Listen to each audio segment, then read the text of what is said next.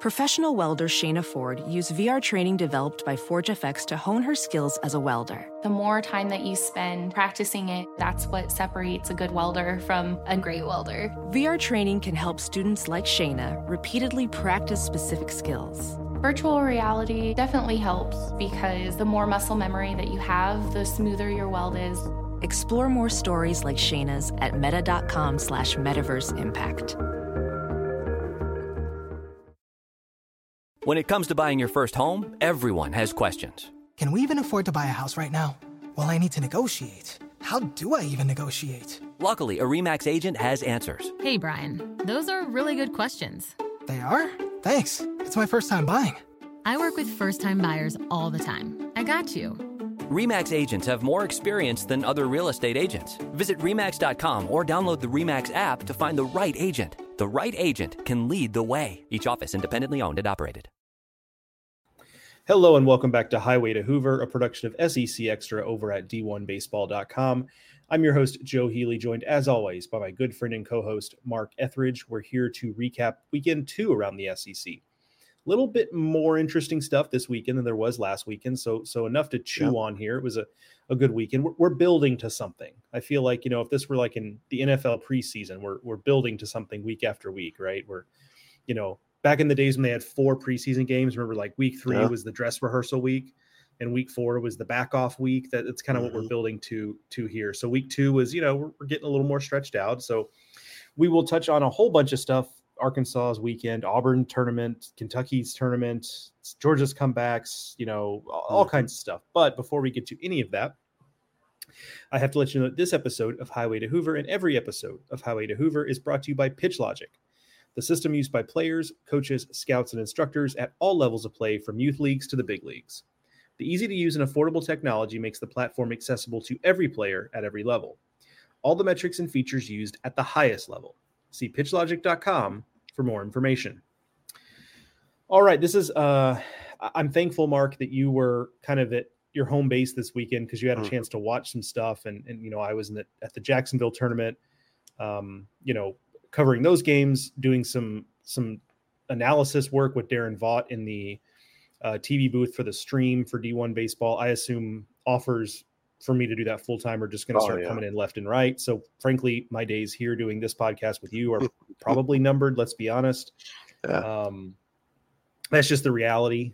I don't want to lie to anybody about that. So my days as a star are upon us, I'm sure. But for today, I'm going to go ahead and humble myself and do this podcast. You killed it, man. You really did a good job.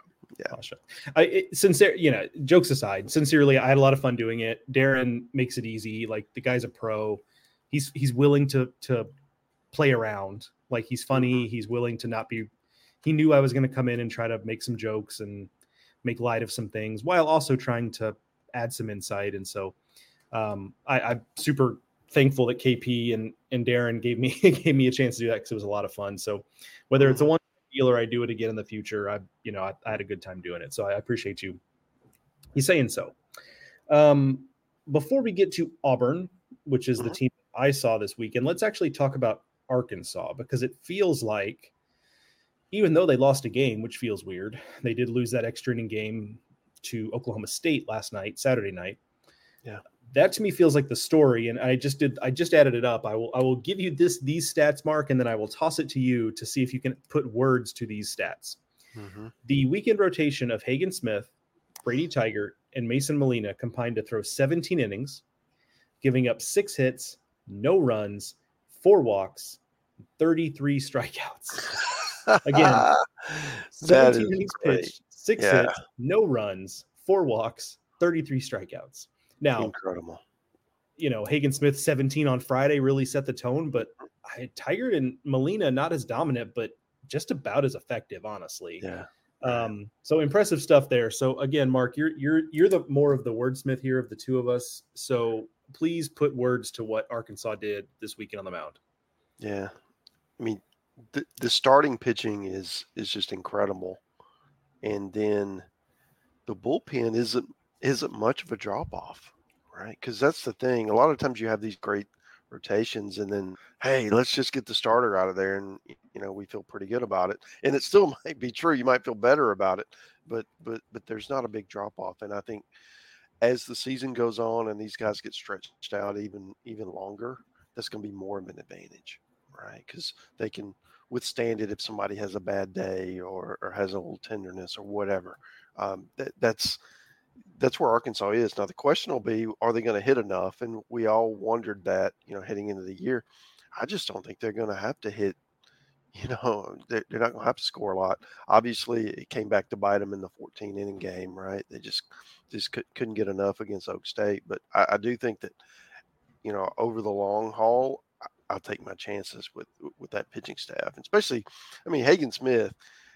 From reading Aaron's story and from what I saw with that Friday, he had such a rough start last week. It was like mid-30s temperature wise, and he just couldn't get right. He had a 42 pitch first inning, and it just didn't work. And he came back in normal circumstances to play baseball in this week, and was basically just unhittable. He just did whatever he wanted. He struck out 17 in 6 innings, struck out the first 15 outs that he got were all by strikeouts. It's the kind of stuff that people remember years from now, because it was that kind of unique outing. And, he's not going to do that every week, but I think he's going to do enough of that he's going to scare you every Friday night, regardless of who you are, because you got to match up with him. And there's not going to be many people in the country who are going to be able to do that. But we'll see where this goes, because you have to repeat that. And that's kind of been the thing with him. He was pretty efficient. He was very efficient Friday to get all those strikeouts and not drive his pitch count up. And that's really been his thing. Last year, he was dominant at times, but he threw a lot of pitches to do it. And if he shrank that down, then he's a different kind of pitcher than he was a year ago. And he was good last year, but they're in a position where, with him on Friday, if he's going to get you deep in games with as good as Tigert and Molina are on the next 2 games, then they don't have to stretch at all in that bullpen. And it's a different type of team that you're going to face than the one that you saw in Fayetteville last year. Yeah, the question is, I thought about this just kind of as I saw these games roll by of how much concern should we have offensively. 19 hits in 3 games. And, that already doesn't sound like a lot, but then you consider they played 14 the one time. So we're talking about 32 innings of baseball, not 27. Mm-hmm. So, and it did get them. It cost them in that Oklahoma State game, like you said. And after this game, you look at their overall stats, they're hitting 248 as a team. Yeah. However, I think for the reason you stated is the biggest reason I'm not too worried. I don't think the bar is going to be that high for what they need to do. And then it's the thing we've said all preseason about them. It's just I think they're always going to have an effective offense. I just think that's kind of a constant with this program. And I do like that some of the guys now, Kendall Diggs is hitting 370. So that's a guy you expected, but there are a lot of guys in this group of guys who have been the best bats for them so far that you weren't necessarily looking at that way, like Jared Sprague-Lott, frankly, leading the team in hitting. And then you have guys a little bit further down, like Bahila Aloy or Hudson White, Jason Jones, who we kind of assume are going to be better than what they've been so far. So if you're telling me that those guys haven't come around yet, but Jared Sprague-Lott has been a big part of things, I'm going to take that as kind of a positive, which is no disrespect to Jared Sprague-Lott, but he just wasn't among the transfers one of the guys whose name you heard a lot in terms of, hey, this is going to be a catalyst for us. So yeah, I think they'll get it figured out, but man, it just, to your point, figuring it out might just be being an average offense, and that should be enough. I think one thing to keep in mind is they're not hitting home runs right now. They've only hit 4, all season, which is last in the conference. I think as the weather warms up, they're not playing in great hitting conditions. Weather warms up, that could change, and that could make that offense look a little bit different. I think one other thing to consider too, and I didn't see what they did this weekend. I guess I should maybe like check up on that to see if I'm still feeling the way I was feeling about this. Let me look before I just pop off with some hot takes. Yeah, so I wonder, because we also had questions about them offensively and kind of just generally against James Madison. Well, since they played James Madison beat Virginia Tech and swept Fairfield, which, okay, Fairfield, Northeastern team, but like that's a good Northeastern team. James Madison just might be good. So that might be the kind of series we look at the end of the year and go like, oh, okay, that makes a lot more sense now. You know, like when a team maybe had played Georgia Southern early in the season 2 years ago, the year Georgia Southern hosted, and I think maybe Tennessee played them that year actually. And it's like, Georgia Southern kind of fought them a little bit and you think, well, that's weird. But then you look at the end of the season and, oh, actually that's a really good series win in hindsight. So maybe that's what we're going to see with James Madison, and we kind of looked at him sideways last week, and maybe by the end of it, it makes a lot more sense that they had a tough time. So that certainly seems on the table. Coming up for them, obviously, they've, things lighten up a little bit. They've got Murray State and McNeese the next 2 weekends before they start SEC play. So, a couple weekends where I think we'll start to be able to look, if their offense is hitting around 250 coming out of those 2 weekends, maybe we recalibrate some things, but I don't think we're going to have that conversation. That's kind of my feeling on it. Yeah, agreed. Let's talk about Auburn.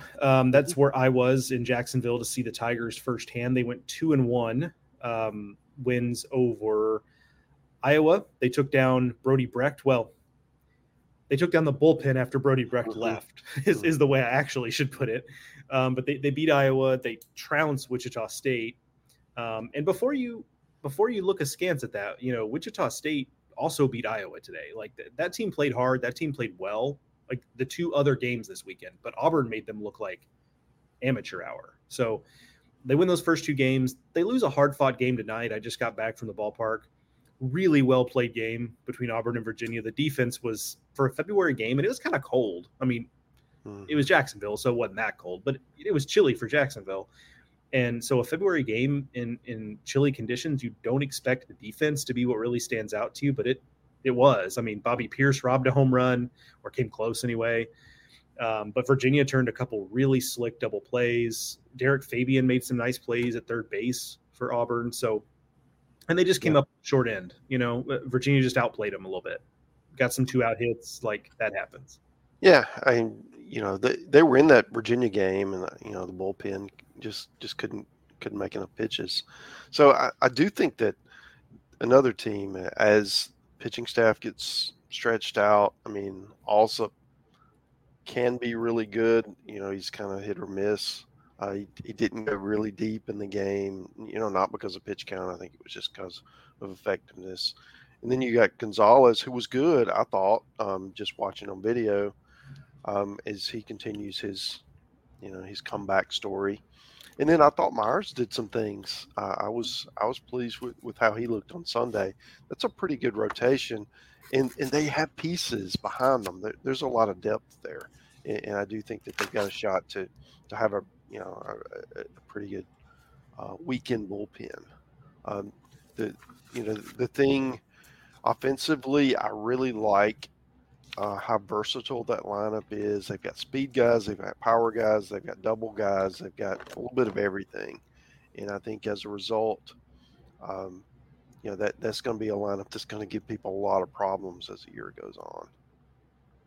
Totally agree on all accounts. On the lineup, I think it's interesting kind of the way they've built the lineup, where it's almost like they're kind of mixing in the skill sets too. Like they've been leading off with Cooper Weiss, who is an athletic guy who can run a little bit, but he's also got some pop. But then you've got Ike Irish, and we know what he's about.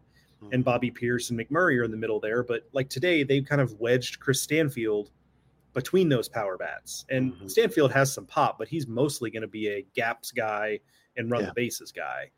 And so it is kind of interesting that as an opposing pitcher, it's not just that their lineup is deep, although it is, it's that you've got, sometimes you'll go speed, power, speed, power, speed.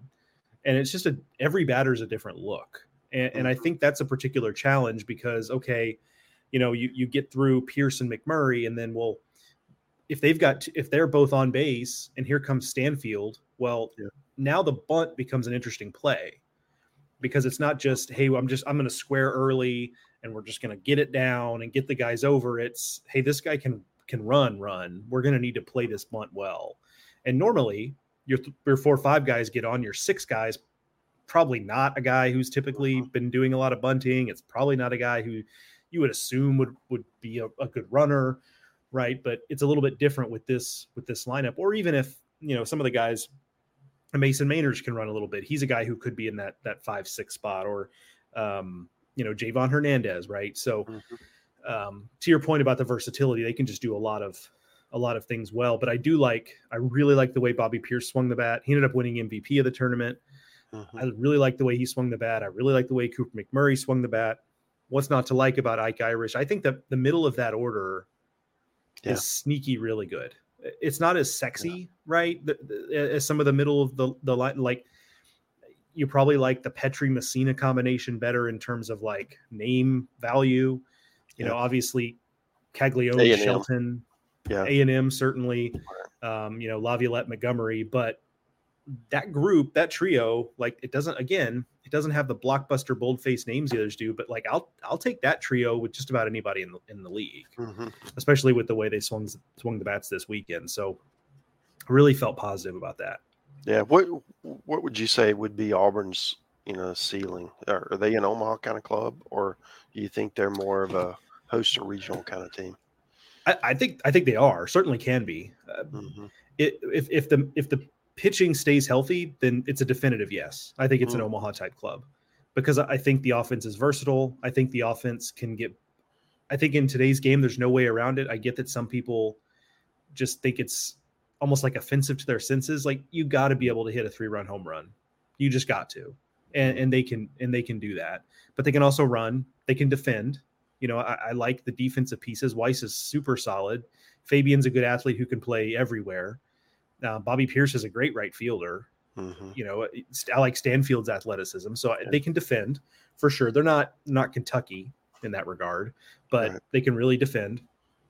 But the key will be the health on the mound and being able to establish those roles. But I liked what I saw from Gonzalez. He pitched better than his numbers in his start.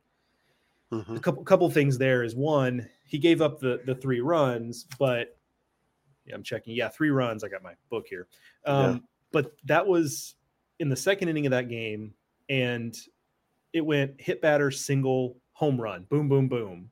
And suddenly Wichita had 3 runs. That's just, some of that's just bad luck with the clustering of those hits. So, and then secondarily, Butch in the postgame kind of suggested, look, Auburn already had a big lead at that point, when he was working into the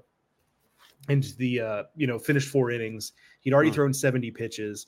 I got the sense that if it was a tight game, or if there hadn't been so many long breaks where, Gonzalez is sitting in the dugout for 30 minutes because Auburn's hitting for 30 minutes, that he could have pushed for more, but was just kind of like, we don't need to do this. We're not going to just run him back out there. So I think he actually pitched better than the numbers suggest. And in having him healthy, we've talked about it a lot. It just takes so much pressure off everyone else, because he's going to compete. He's going to battle. He tends to be fairly efficient because he's not looking for strikeouts. He's looking for rollovers. So that helps. But then it takes pressure off of, okay, Alsop does not have to be like high-end Friday dude to be effective. Like, just be solid. Just be you. Be like Auburn's Brody Brecht. Like, maybe you don't go 5 innings every time out, but can you give us quality? Yeah. And then I'm with you on Myers.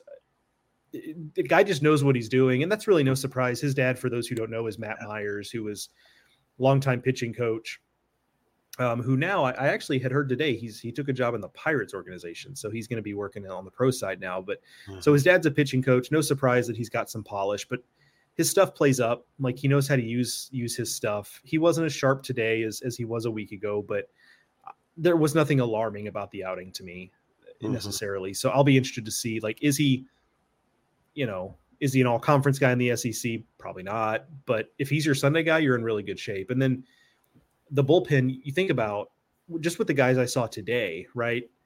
Like, Herberholz pitched today. Like that's a guy we thought could have and easily been in the rotation, and they're using him as a bullpen piece. That's a huge advantage there. Tanner Baumann, same thing. Guy who has had some starts, could theoretically start, gives an interesting look as a starter.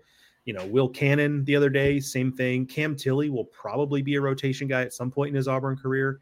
Yeah. Like, that's a really important card to play for them because they've got some guys with stuff on this staff, but it's mostly not a staff of big time stuff. So when you put a Cam Tilley in there, and his stuff is not as good as it will be, but you can tell that this is a high end arm on a staff of guys that aren't necessarily high end arms. And so he gives teams a different look. It's almost like when he gets on the mound, and I saw him pitch a couple nights ago, there's almost this aura around him because you're used to with Auburn, here's a pitchability guy, and here's a sinker guy, and here's a fastball changeup guy who's going to just like change up you to death. And then, here's Cam Tilley, who is not a finished product, but already looks like, this is like a future Friday guy, right? Yeah.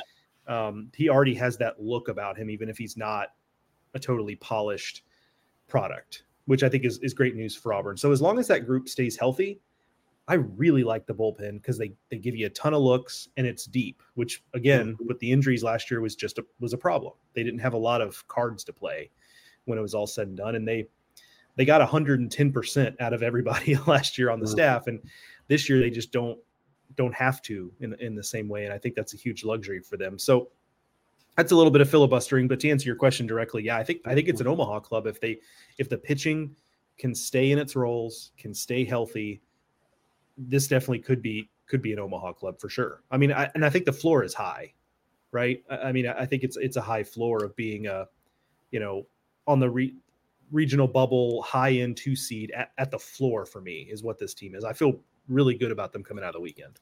Mm-hmm. Yeah. I mean, that's the kind of club I think that they have enough experience and they have enough guys who have been through it, and then they've supplemented with some talent, especially in the infield where they've come in, and those are older players too. So it's not like you're trying to win with freshmen or, super talented guys. You have some of those, but you have some grinders, right? And you have some people that have done it, maybe not at the SEC level, but they've had success elsewhere. And I think that's going to, Butch is going to get as we talked about, Butch is going to get the most out of guys. And I think Auburn's got a chance to have a big year. Totally agree. Let's move on and talk briefly about Kentucky. They were at one of the other tournaments. They played in Round Rock. They go 2-1 out there. They lose Friday to Washington State. Offense really got shut down on Friday. 2 hits. They scored 4 runs, but that was on 2 hits. So not great from that standpoint. But they win the next 2 days, 11-5 over Texas State. Good offensive performance there. And then they won today against Kansas, 8-5. And I said this on Weekend Waypoints, like, forget about your older brother's Kansas. Like this Kansas team, I don't know if they'll be a regional team or not, but they're clearly a lot more talented than they were even 2 or 3 years ago. So, well, maybe not more talented because they had Cooper McMurray and Maui Ahuna and Skylar Messenger, but they're a better team now than they were 2 or 3 years ago. So that's a good win is what I'm saying there. So 2-1 for Kentucky. And my big takeaway here is I'm not shocked that they're have individual moments where they struggle offensively because this is not a high-powered offense. We know what we're dealing with here. And if they don't get guys on base, it's going to be hard to execute what they want to do. Right. For me, the more interesting thing and the thing that I'll be watching for is that so much of what this season will be once we get to SEC play is going to be, are Smith and Moore in the rotation, are they going to be able to go toe-to-toe with other guys in the SEC? And it's 2 starts. I don't want to overreact, but they have not been to that level yet. Smith against Washington State, 5 innings, 6 hits, 4 runs, 3 walks, 5 strikeouts. That's okay, but it's, Washington State had a good weekend, probably not an SEC level offense, I have to imagine. So that's concerning there. And then Mason Moore against Kansas, 4 1/3, 6 hits, 2 runs, 3 walks, 5 strikeouts. Again, that's okay. But that's a total of 9 hits and walks in 4 1/3 innings. That's almost a 2 whip, obviously. So about a 2 whip. So those guys are just going to have to be better.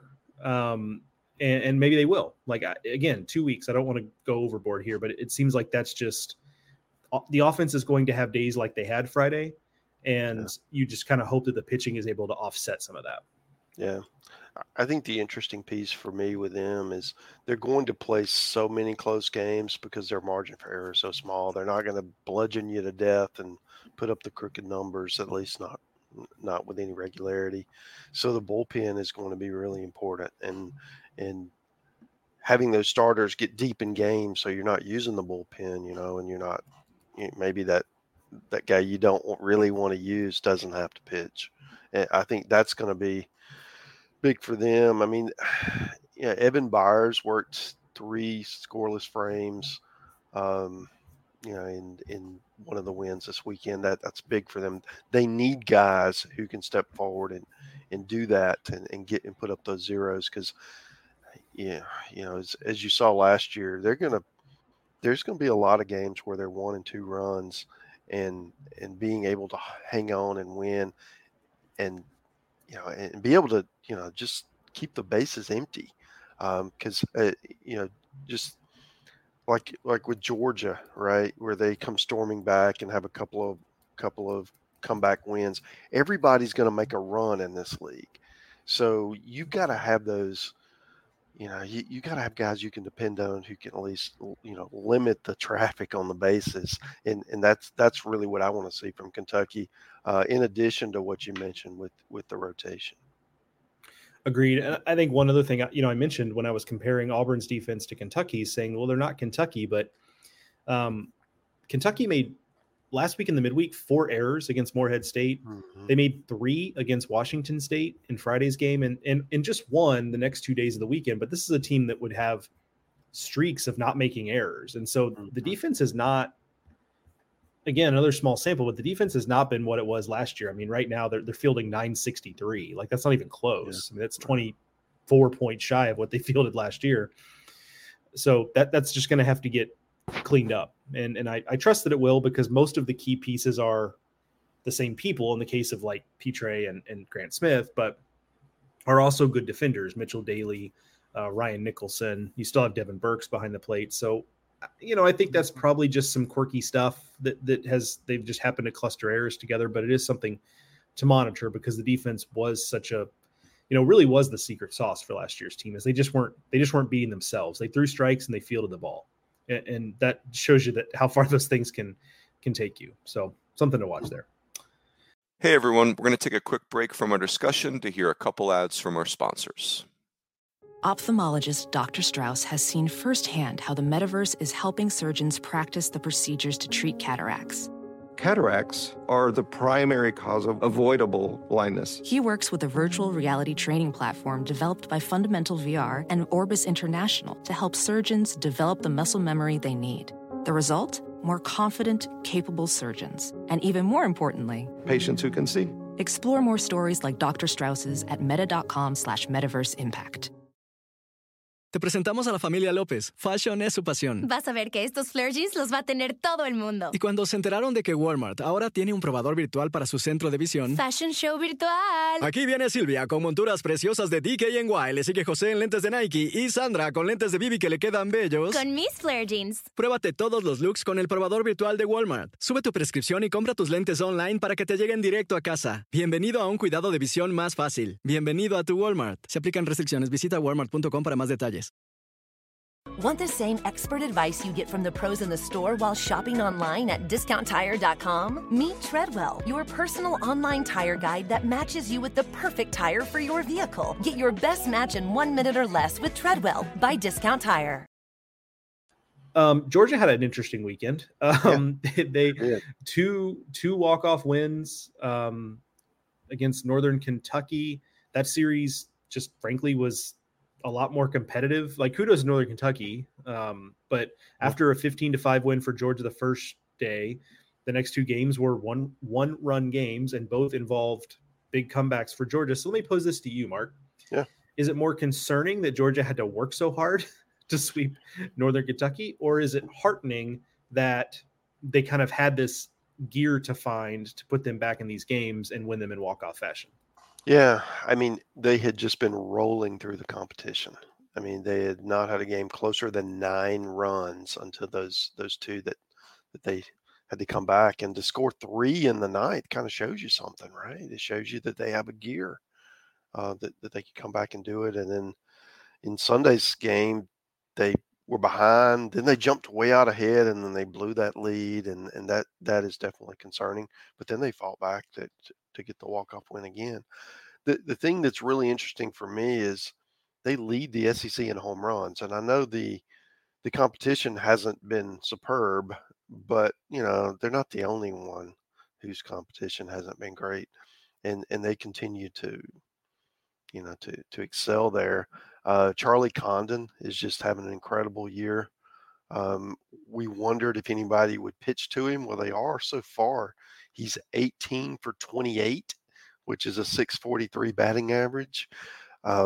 If he continues to do that, he's going to see a lot of walks. But he's off to just a tremendous start. He's had 2 hits or more in every game so far this year.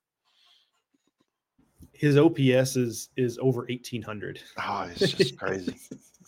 His on base percentage is 694. His slugging percentage is 1179 because he's got 4 doubles, a triple, and 3 home runs. So of his 18 hits, he's got 8 extra base hits. Yeah, what else can you say about the guy? Like, he's just. I said this. Did I say this to you, Mark? I know I said it on radio at one point, but this is hard, maybe a little hyperbolic because Tommy White exists, but like, we're probably not giving Charlie Condon enough run for the possibility that he might be the best hitter in college baseball. Yeah. I mean, because he's off to an incredible start. Right. Establishing that is one thing, but continuing it, all year is another. And obviously he's not going to hit 600, but I think he's got a great shot to hit over 400. And with his power numbers, I mean, that's if you hit 400 with 20 plus homers, you're in elite company.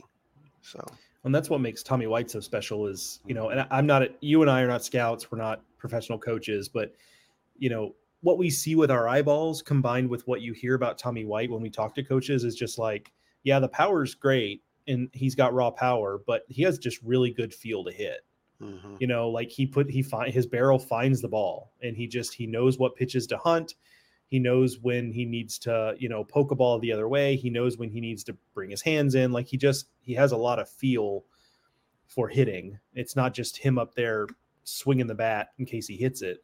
And it's kind of the same thing with Condon. I mean, I don't think it's nothing that, he put up those numbers last year and they had other good hitters, right? Connor Tate had a really good year, Parks Harbor, Ben Anderson, but it's not like that was, a lineup that, let me put it this way. It was clear he was the guy you had to game plan around. Mm-hmm. And yet, right. He had the year he had. And so anyway, I say all that to say, like, we're probably honestly kind of underrating this guy. And I'll be interested to see. I mean, it's his draft year. I'm kind of interested to see where he falls into the pecking order because I think we have a good feel for Tommy White and Jack Caglione and Travis Bazzana from Oregon State, guys like that. Where does Condon fit in with that group there? That'll be interesting. Yeah, and he's such a long, lean guy, and traditionally, a lot of those guys struggle, right? When they get to the big leagues, it's bat's got to go a long way, right? So the question is, how he has kind of mitigated that and has made himself so successful, at least at this point. Yeah, one of the things. Yeah, go ahead. I was just going to say one of the things I want to talk about is, we talked about what a good start Condon's had, but with Florida, with Caglione, I mean, he's off to an incredible start so far with the bat. I mean, he's batting .545, and it's not just hitting the ball out of park. The other day he had 4 singles, right, in the same game. So this is a guy who's not an all or nothing hitter. He's hitting the ball the other way. He's going with the pitches, and he's going to see a lot of breaking balls away, right? If you're going to try to stay away from him, and he's showing that he can go the other way with it. So they swept Columbia this weekend. He threw on Sunday, which was his first start of the year. I watched most of that, on video, and he looked great. I mean, he had one little rough stretch where he gave up a walk, a hit, and then a 3-run bomb. But other than that, I mean, he threw 3 innings. He struck out 7. I think he walked 2. I mean, he's not, he wasn't dialed in from a control standpoint. It was his first game, but he was mid-90s. He flashed 98, 99 a couple times.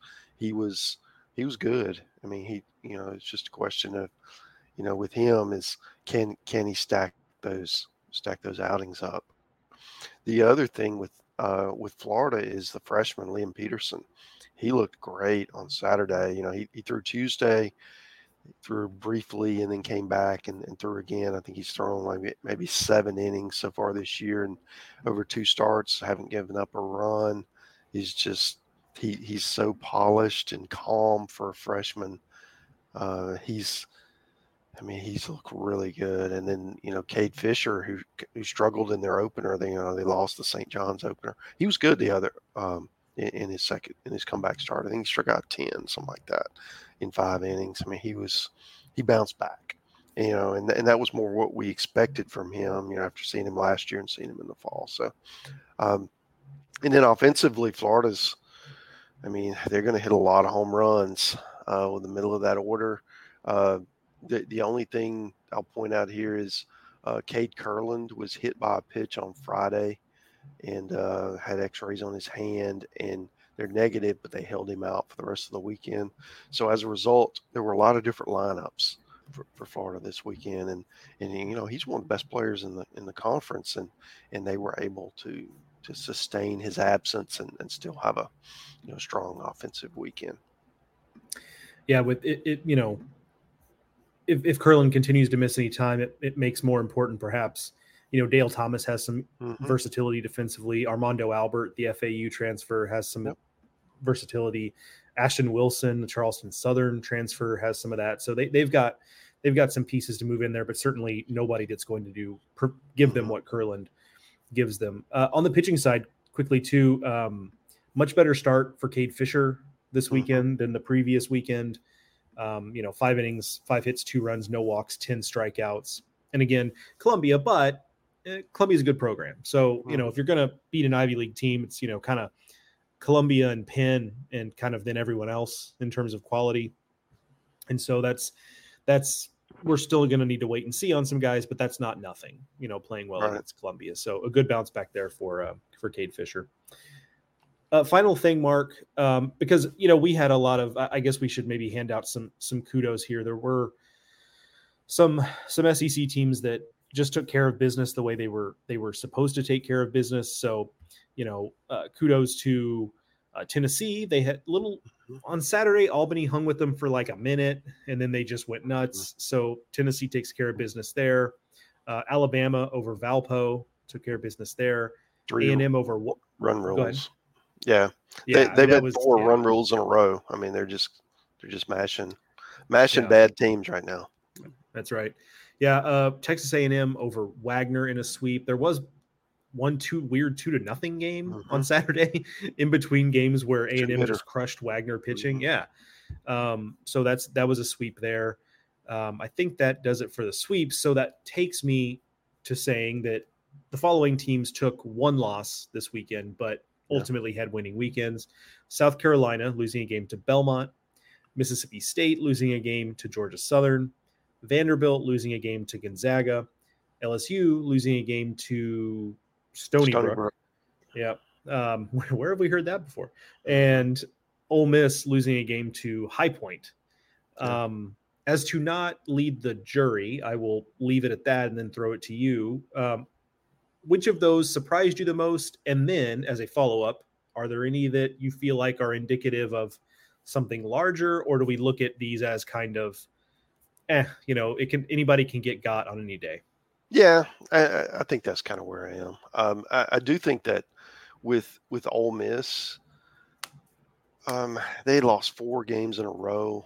It was looking really bad, and then they responded right with 2 big wins. I mean, they had 15 runs in 2 innings on Sunday. It was just something crazy like that, and end up scoring 25.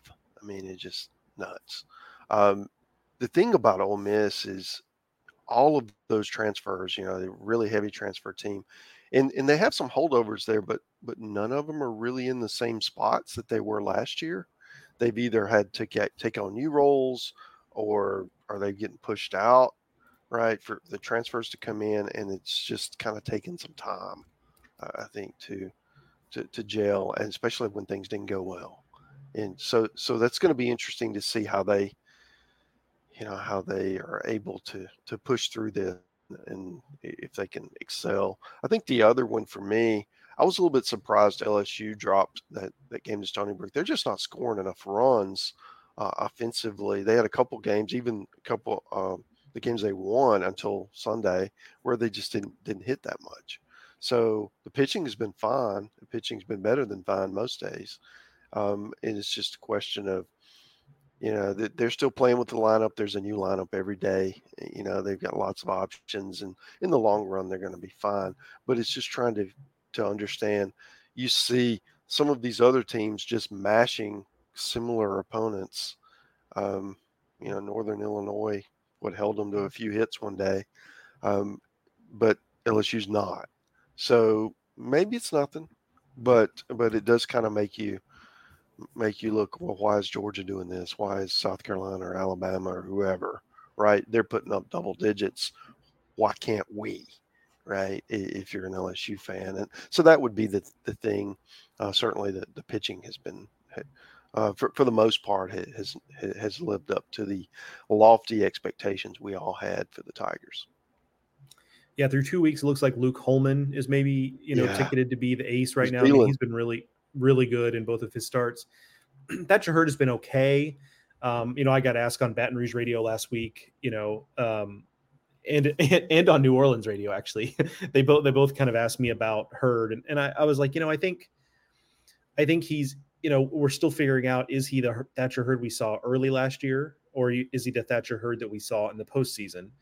And the answer to me, if you really force me, is like, he's probably somewhere in between. I just think we've seen enough of him now to know that he's just not going to be a dominant, super clean starting pitcher. It just doesn't seem like that's him.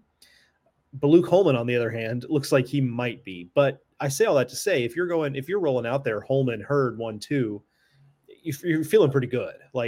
So I don't think what we've seen from Thatcher Hurd is a reason for worry so much as it might just be a reason to say, okay, Holman's our Friday guy and Hurd's our Saturday guy. And then we'll roll with that. Jump when he's, as he continues to work back.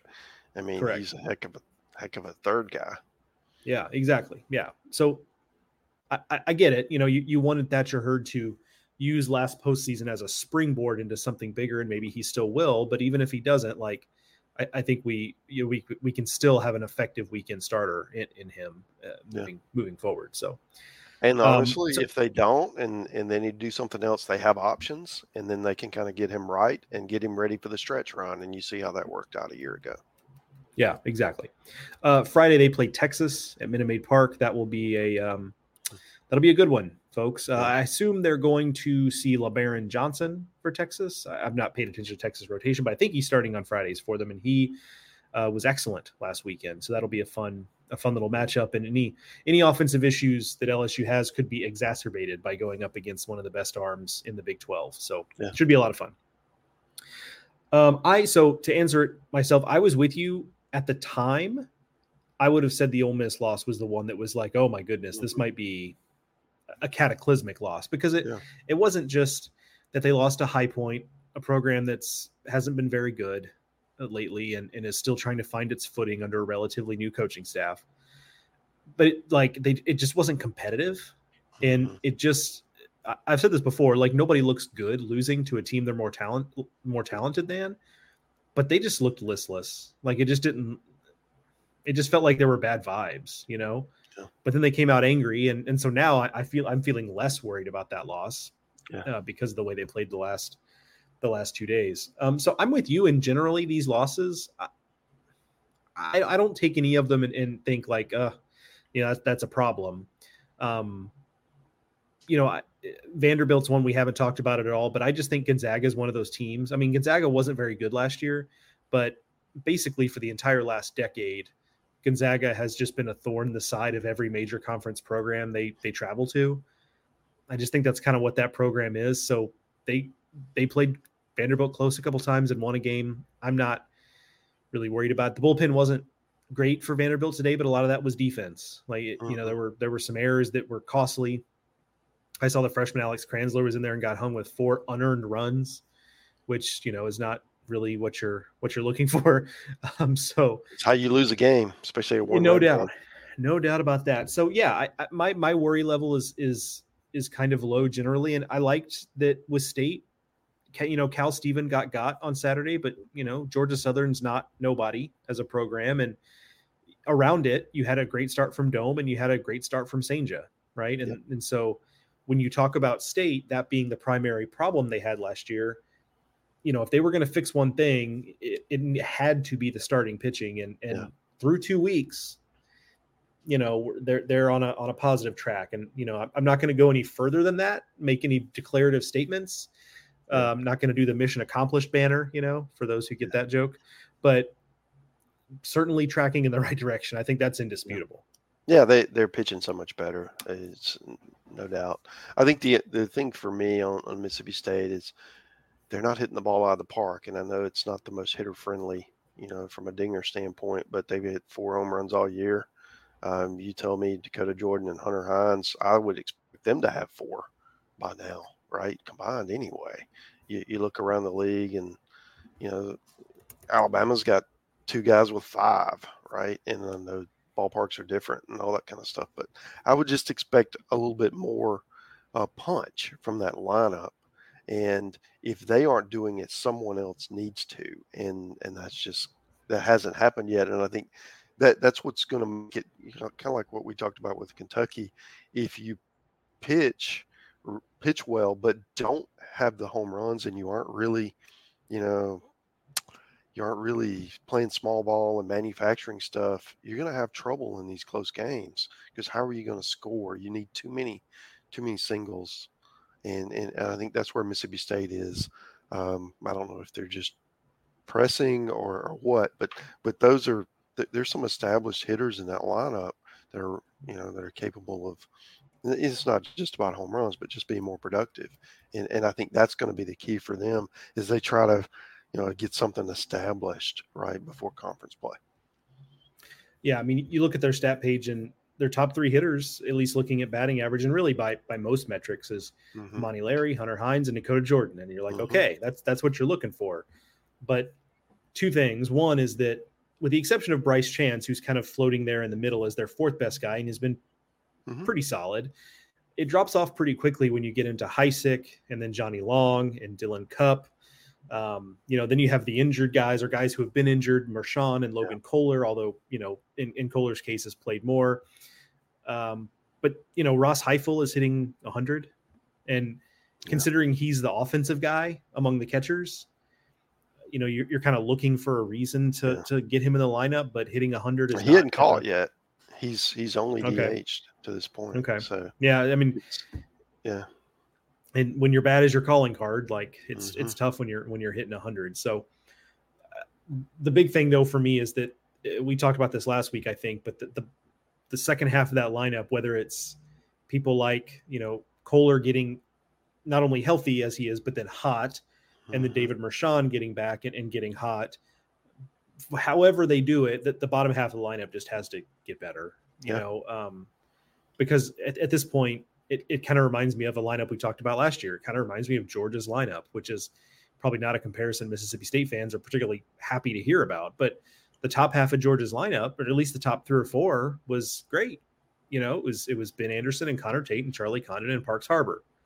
And then the bottom half of it, there were just a lot of games where it was kind of a black hole. And right now it feels like a little bit like that for State, where something has to happen with those top 3 or 4 guys, or it's not gonna happen. And that's a tough place to live when you've got so many of these lineups where the 8 and 9 guys can do just as much damage sometimes as the meat of the order. So certainly something that is going to have to get better.